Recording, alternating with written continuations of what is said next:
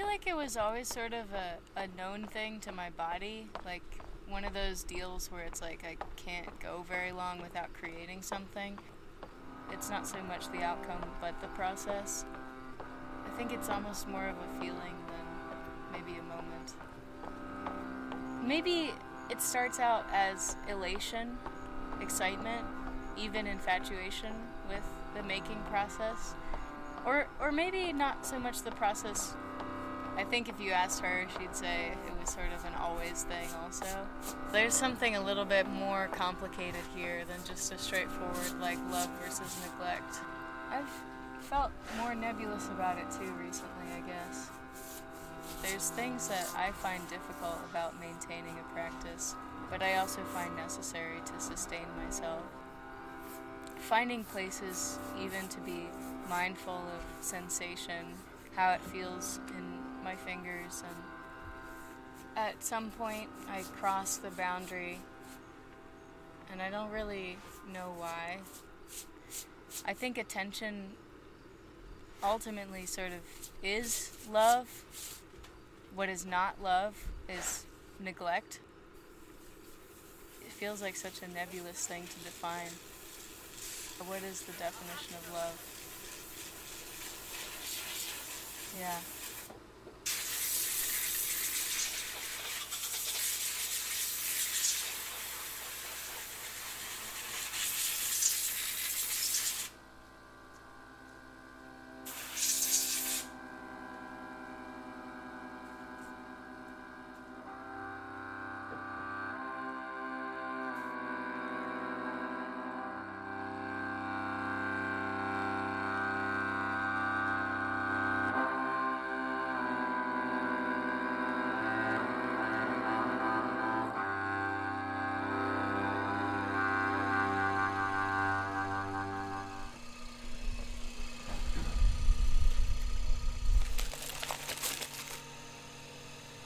The message goes through the material to the person.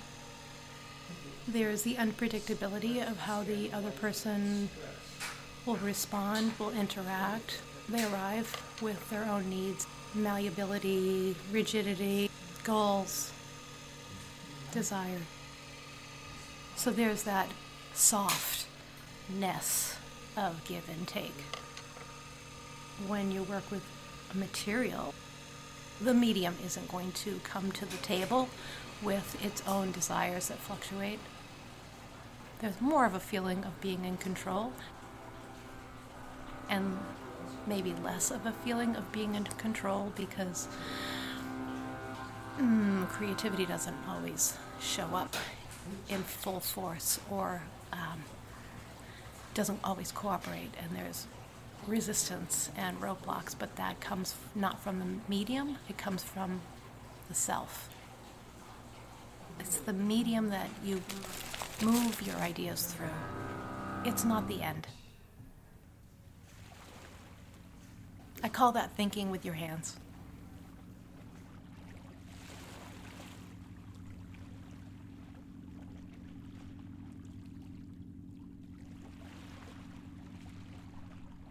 I was in a workshop moving metal, but it wasn't until after I told my dad that he was welding wrong that I actually got into blacksmithing.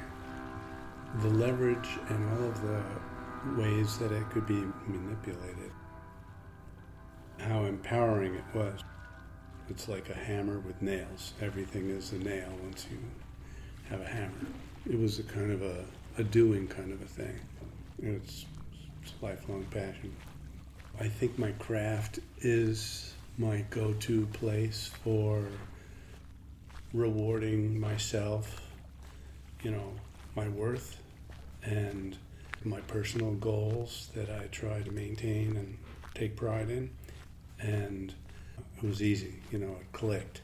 We met at a craft school, and we began in earnest. She's a rock star. Don't ask me how many years we've been married, but it's over 30, I think.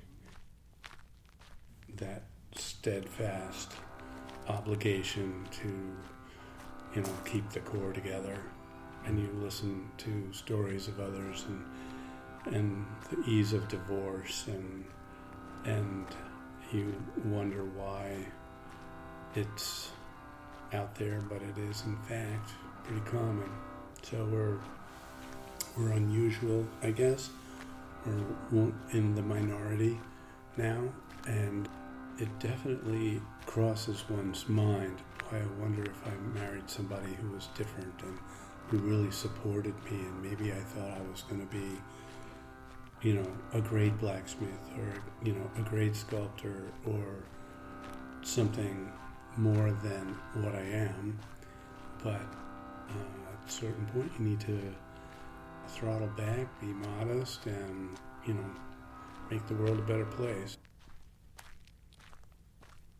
I'm just grateful that she kept me. We are being recognized now after putting in the time for the efforts and the focus that we've maintained.